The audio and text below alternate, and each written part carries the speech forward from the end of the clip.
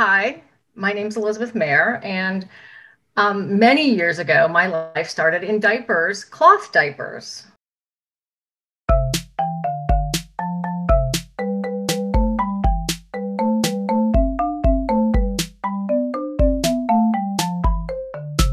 Hi, I'm Jill, And I'm Ashley.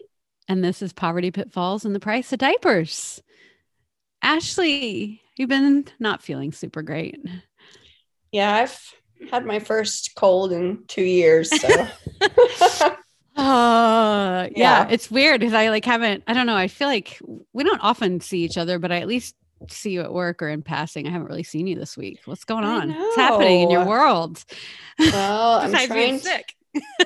yeah, well, that's taken up the last couple days, but just Mhm. ramping up for everything that needs to go out for the diaper bowl. We Oh, finally got the preliminary images from our graphic designer, so I have something to work with. So, I've exciting. been creating a bunch of material to promote that and learning about our new platform. And so, yeah.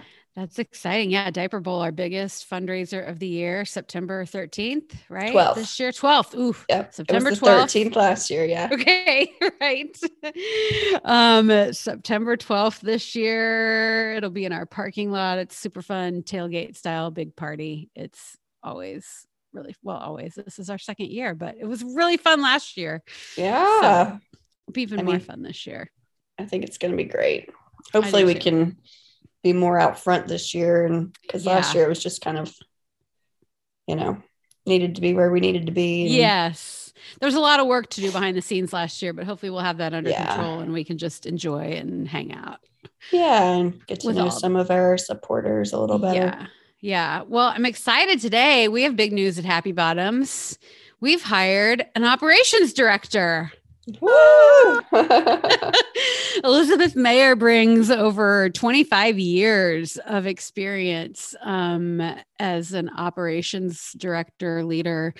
Um, and we need that experience right now with our operations, as you know, as Happy Bottoms continues to grow and evolve. We just got to the point where we really needed somebody with that knowledge. And we are so incredibly lucky to have found her. We're going to talk to her today. So I'm really excited, and I hope you guys enjoy Elizabeth Mayer, and feel free to stop by and say hi to her sometime. But this is Elizabeth. I was born in St. Louis, Mhm. and I grew up for an early part of my life with cloth diapers in a Mhm. variety of places, being washed or dried or soaked or something. And some of this is probably, sort of like a memory, and then what people like my family has told me. But Mhm. um, yes, I'm the oldest of three.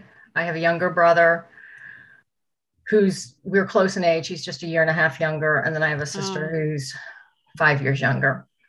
And are you And guys all pretty close?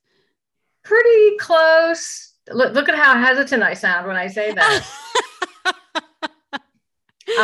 My brother lives in Boulder, Oh. um, with his wife, and my sister lives up in Chicagoland, outside of Chicago, which is where my parents ended up and where they still live. So, yes, in terms of adulthood, we're probably about as close as the average family. Yeah.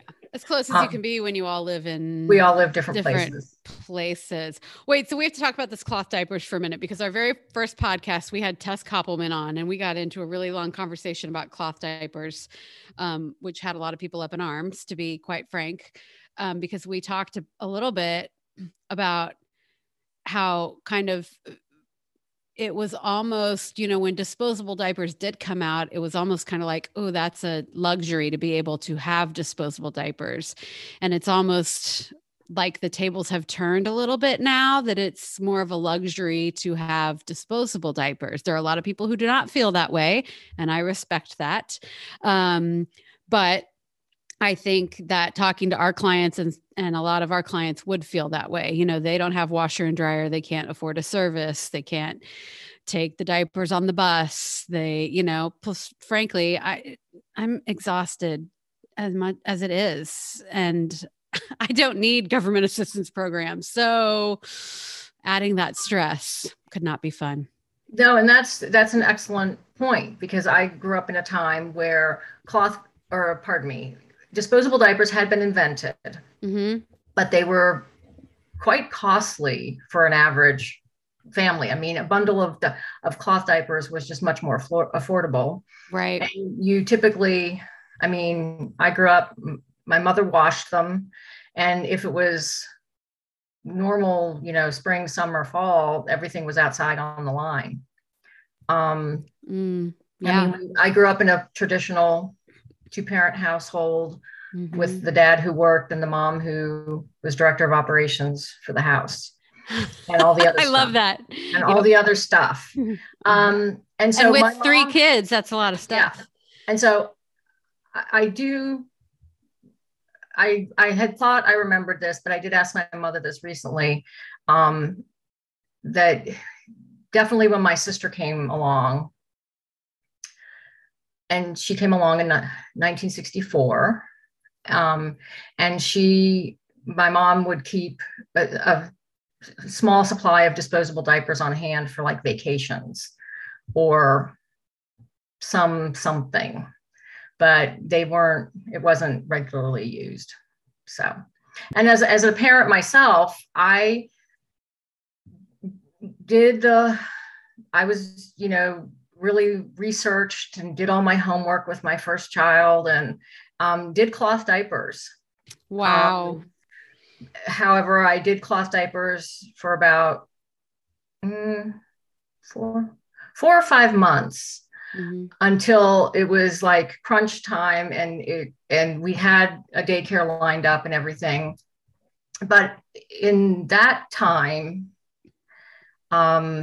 which is the mid 80s, so my oldest son was born in 1985, and it was just daycares have a hard time managing cloth dual streams of diapering. Right. And so it just, it wasn't like absolutely not, but the parent has to do a lot of the organization of it and deal with it. And I just didn't have the bandwidth for it. I didn't know what I was doing. Yeah. So I already knew there was already other stuff I didn't know I was doing, and I couldn't add to it. And so, and then my kiddos are 6 years apart. And so when my younger son was born, I only lasted in cloth for about 2 months because he was just his birth weight was much larger than my first child, and he ate all the time. And so then he's pooping all the time. I just could not. And again, I was just like, okay, I can't do this. There is something to be said about the absorbability of disposable diapers, and particularly for overnight. I don't remember who I was talking to. Actually, it was last night, I think. And some women were talking about how it's kind of like breastfeeding. Sure, one might be optimal, but everybody has to do what works for them. Everybody exactly. has to, and we're all doing the best. So, and I haven't read anything recent by any means, but definitely when Milton, my younger son, was coming along, and I was still on the fence about whether I was going to even do cloth again or what I was going to do. There were some studies done from the environmental stance in terms of the cost to manufacture disposable diapers, and then this disposal of them, plus the purchasing, and if you use a service, and the laundering and all of that. And it was pretty much a wash. There wasn't any dramatic costs. It was like less than a penny or something. It was no dramatic cost difference in choosing cloth over disposable. Yeah. All right, let's get back to you. So St. Louis, two-parent household. Two-parent household. My father got a job right after he graduated from college with Emerson Electric, which is headquartered in St. Louis. Wow. And he got a job. My folks got married, and 9 months later, I showed up. It was very timely. The timing Right. was, very organized. Also in that era, sidebar, my mom was a working lady after she got out of high school, and she went to a 6-month business school and got a job. But after she started showing her pregnancy, it was a policy at the company that she had to resign. So she had to quit working when she was probably 6 months along with me, 6 or 7 months along with me. And so I was a working mom. I guess technically I still am, but whatever. That was a thing. And I can remember asking her, because it's like, it's my first pregnancy, and it's like, you're going to the bath. And I was like, how did you do this? Because it was very formulaic, rule-driven work environment. And you could only take a break at certain times. And she said, you just did it. You just held it till it was break time. So that was, I was not aware of this at all. So I'm guessing that, this wasn't an isolated incident. That was just probably a policy at most places. Yeah. I mean, she worked. So when you started showing, you couldn't work there anymore. Mm-mm. Because it was also a thing, like, you didn't go to work and say, hey, everybody, guess what? We're going to have a baby. I'm pregnant. You tried to hide that as long as you didn't talk about it. And you strove to minimize what was really going on. So I'm guessing they didn't hold your job for, after you had the baby. No. Yeah. So yeah, I mean, if you didn't feel great, you had to like, just buck it up. And I mean, so my mother's job was, she was like one of the first computers. So she worked for a pretty decently sized grocery store chain. Mm-hmm. And so she was like this key punch operator, computer lady. Wow. Well, that was her. She did that she worked for 2 different grocery store chains. And so she worked 7 years before. So my dad, his career with Emerson Electric caused our family to move several times. Mm. And so growing up, I lived in a number of places. So I started out in St. Louis. We then moved to Philadelphia. When I was 10, we moved to the Netherlands. And then when I was 15, came back to the States, and kind of did this weird backwards trip. Came back to Philadelphia for not quite 2 years, then back to St. Louis. And by that time, I was graduating from high school. Mm-hmm. And the summer I graduated, they were moving again.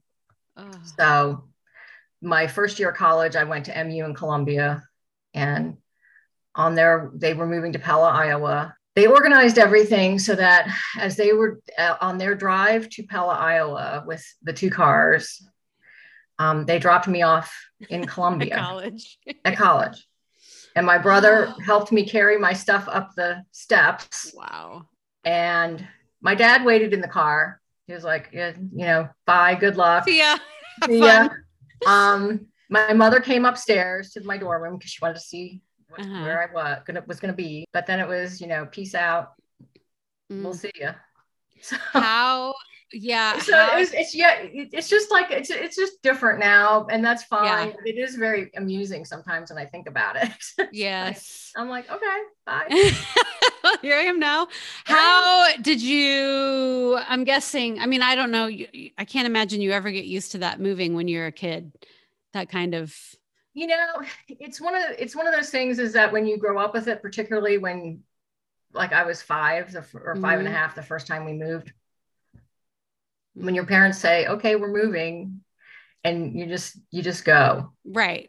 And you don't really But those high school years, whew. The high school years were a little tough. It was kind of interesting though, because we ended up back in the same neighborhood in Philadelphia. Oh, wow.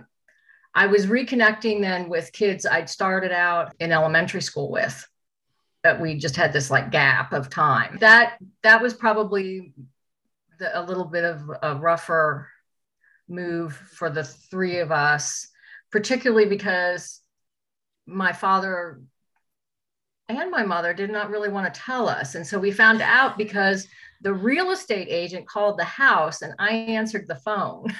Oh no. And so she wanted to know, she wanted to talk to whoever, my mother, to ask about something. And I think my mother wasn't available, so I had to take a message. Spilled the beans. If this was back before answering. Yes. I miss those days when kids had to answer the phone and like wanted to talk on the phone. Yeah. So as you know, there were some benefits to having less technology, I think, because you had to learn some phone skills. Absolutely. I mean, moms all over the place do all the stuff. You know, we pretty much know that. And dads do a lot of stuff too. Don't get me wrong. Dads do a lot of stuff. But my mom, when I was growing up, she took care of all the details of the moves, and she just had to, do all those logistics. So my dad had the benefit of just focusing on his career. Did you guys go over on a ship, or did you fly over? We flew. Okay. I have friends who, one is from the Netherlands and they move back and forth between the States. And for some reason they often take a ship across. Someday I would like to do that. Yeah. That would be a lot of fun. But what my dad, actually, when his transfer was like initiated or whatever, he started out there maybe 3 or 4 months before we even got there. So my mom took care of all the move stuff.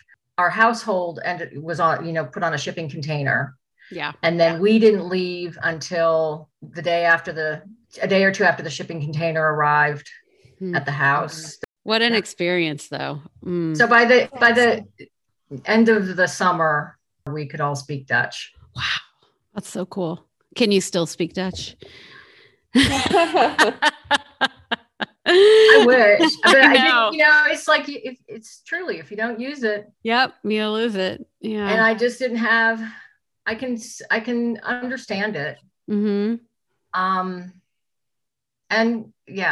it'll be interesting. Eventually I'll get back there. It'll be interesting to see if it starts to like flow out of my mouth after I've been there. But anyway.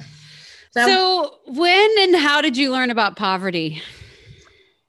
That's a really intriguing question. It's obviously a good question, but I was thinking about that and I realized that I probably always knew about poverty because growing up, it was reinforced that if I had food to eat and clothes to wear, I was in good shape. And so that's what we had. But certainly my mother grew up in a small town, very small town in central Kansas. And my grandfather was a silo builder, and they pretty much lived hand to mouth. And there was not a lot of extra anything. And my mother grew up, going with my grandmother to different places where my grandmother would do odd jobs. Like she was a really great wallpaper hanger. And my mother, started babysitting other families when she was probably 8 or 9 years old. And she's the youngest of 2. So I think in the sense of just growing up and, how your parents will say, well, I didn't have that, or yeah, the joke we all make about, walking a mile in the snow and that type of thing. Yeah. It's sort of a joke, but in my mother's case, it was kind of true. It's true. Yeah. My mom tells a story about how she went to the school dance and her mom drove her to the school dance and slept in the car until the dance was over and then drove her home. They only live about 1.5 miles from the school, but they didn't have enough money for gas to make those 2 trips. So they had to make the 1 trip. My mother told me that like she kept track of like all of the things she spent on us, all of the expenses, so that she could feel confident that, you know, we were being treated equally. And in some ways it was, and it didn't extend just to, you know, the material things, in terms of like what school clothes we needed or whatever we needed. It extended to like equal chore time. And so my brother had to do just as many chores and learn how to do things as my sister and I. My ex-mother-in-law, when I got married to my ex-husband now, she was apologizing to me because he doesn't know how to do anything. And I imagine I'll be having that same conversation with my son. Oh no. Where I'm apologizing that I babied him too much and he doesn't know how to do his fair share. Change the cycle, Ashley. You can do it. I know. I get it. I'm going to sidetrack a little bit. How did you get into the work that you do? There's certainly that growing up of not living in poverty, but certainly having the family dynamic, you know, not having as much or living in poverty. So I think probably just, you know, moving around. I'm just a naturally curious person. So then you sort of just, you learn about stuff or you read about stuff. But in any event, I ended up in Kansas City because living in Columbia, Missouri was okay. But after a year, I was kind of bored and I didn't know what I wanted to do. And I had a friend who lived in Kansas City. And growing up, we'd always driven through Kansas City. And so I thought, I'll go move to Kansas City. Not, you know, sure, why not? These days have much more planning genes in them. You know, they really think a lot, they think through.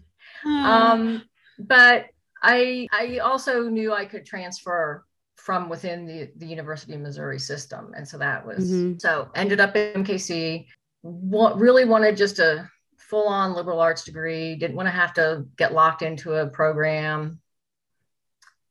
Strung that out as long as I could until the administration said, you have to pick something. So I did and graduated. And my first job was working for Capital Tickets, which was the first computerized like Ticketmaster of concert ticket seller. Whoa. In the Midwest for about a year, and then ended up moving to advertising. And so I was in advertising for 10 years. Started out in marketing. And then I worked for the guy who hired me at Bernstein Rhine Advertising. Was a really smart guy, brilliant, very innovative, very forward thinking. Personal computers were first coming out. And he just knew that computers were going to be like really important and useful.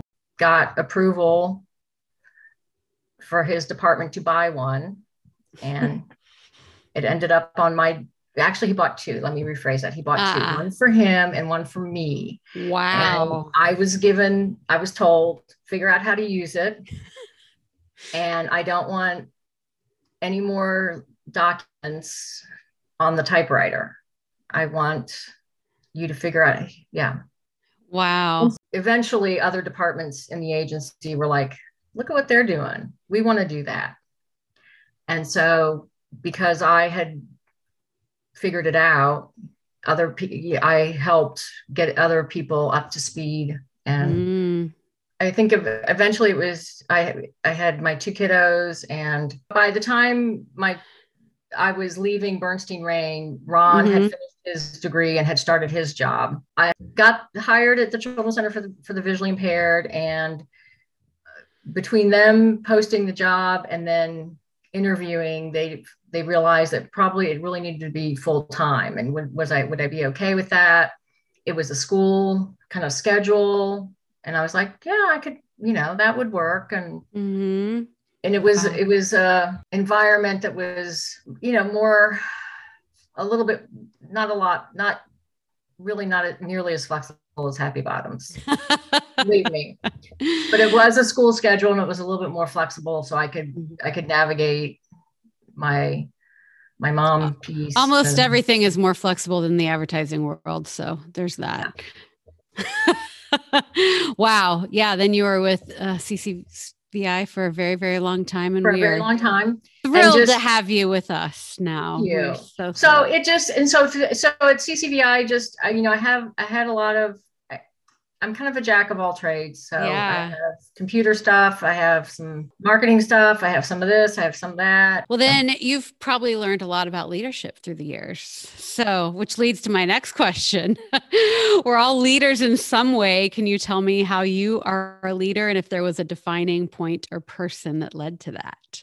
Sometimes when you're the oldest in the family, particularly at the time I was raised, there's just an expectation that you had to, do stuff and be in charge. Right or wrong, when you're told, you're going to be responsible for your brother and sister while we're doing this and whatever, you may not like it, but you just have to deal with it. Yeah, I didn't think of that. There is a lot of leadership that comes with being the oldest, whether you want it to or not, and probably a lot it just happens naturally. It just happens, and you particularly the expectation is like you're responsible. You deal with it. Those days, you just if your parents went out. I mean, I was.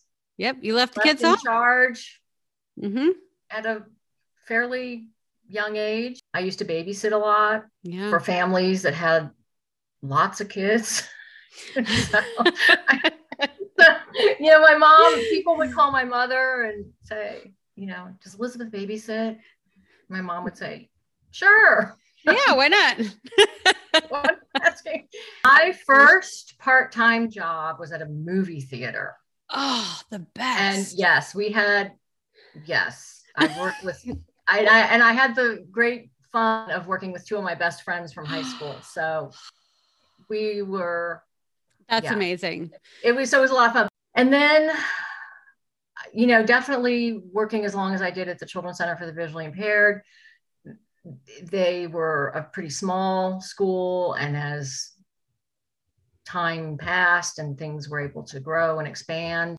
And so there were certainly things that I learned in my time at the Children's Center for the Visually Impaired that were like kind of thrown at me. And I was like, okay, I'll give it a shot. We'll see if I can figure it out. Like when you're working in a not-for-profit and there's, the baseline is 110% of your energy and your time have to go into it.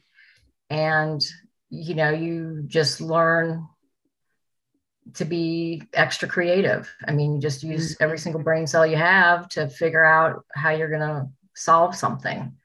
And, I went into that job like I'm going to, work in the office and help with stuff and letters. And the week after I started, they got their very first donor database program. Wow.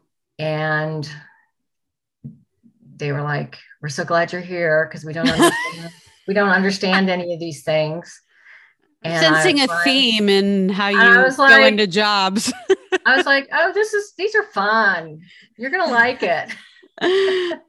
So why do you think some of us end up in a pile of it and others get out clean?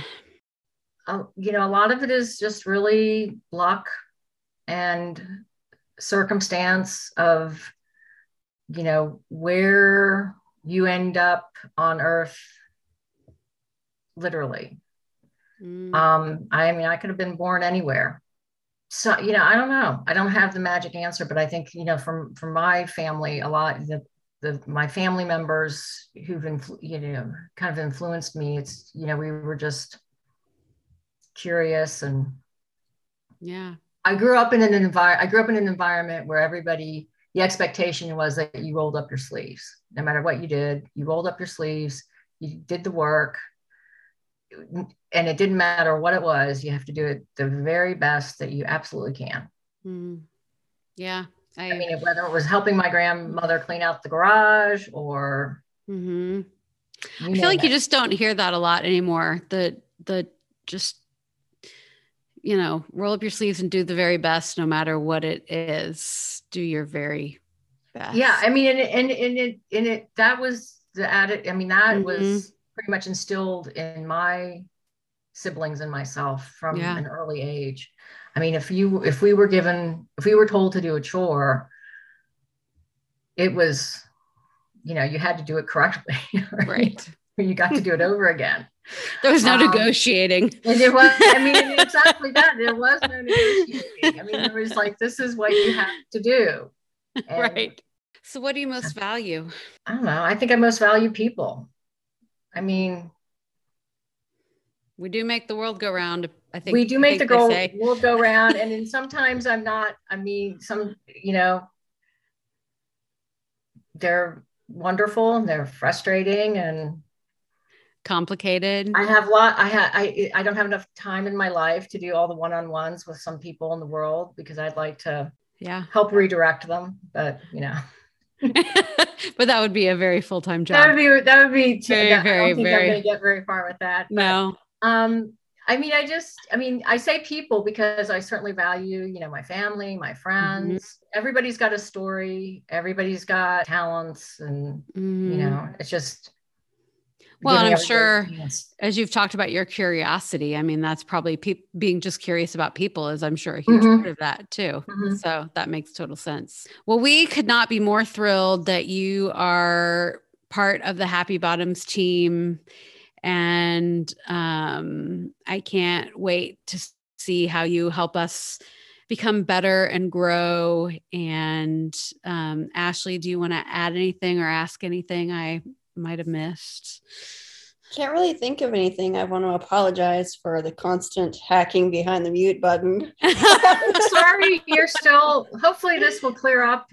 I know. Soon. Sorry, you've got that springtime crud. It was my turn, so that's okay. But we are so glad to have you and your experience, and just you have like this just like calmness of presence, which is so helpful in a nonprofit organization where things can kind of be chaotic behind the scenes. So I think you'll be such a great asset to our leadership team. And well, that's very sweet of you to say. I'm very happy and thrilled to be with Happy Bottoms. I can't wait to see what I do either, but you know, we'll see.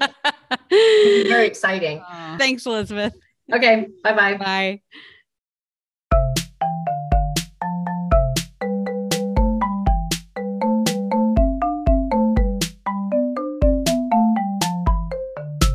Well, that was Elizabeth. I mean, we already know Elizabeth, you and I, but we did learn a little more, I think. Yeah, a lot more. I didn't know she lived overseas when she was younger. That's pretty interesting. Yeah. I know she's actually getting ready to head out on a vacation. Probably by the time this airs, she'll be back from vacation. But I can't wait to hear about that when she gets back. All right. Well, go feel better. Thanks. I'm going to try to. Yeah. I hope you can maybe just, I don't know, sleep the rest of the day or something. Yeah. And we'll chat more on our next podcast. Until then, see you guys later. Bye. Bye.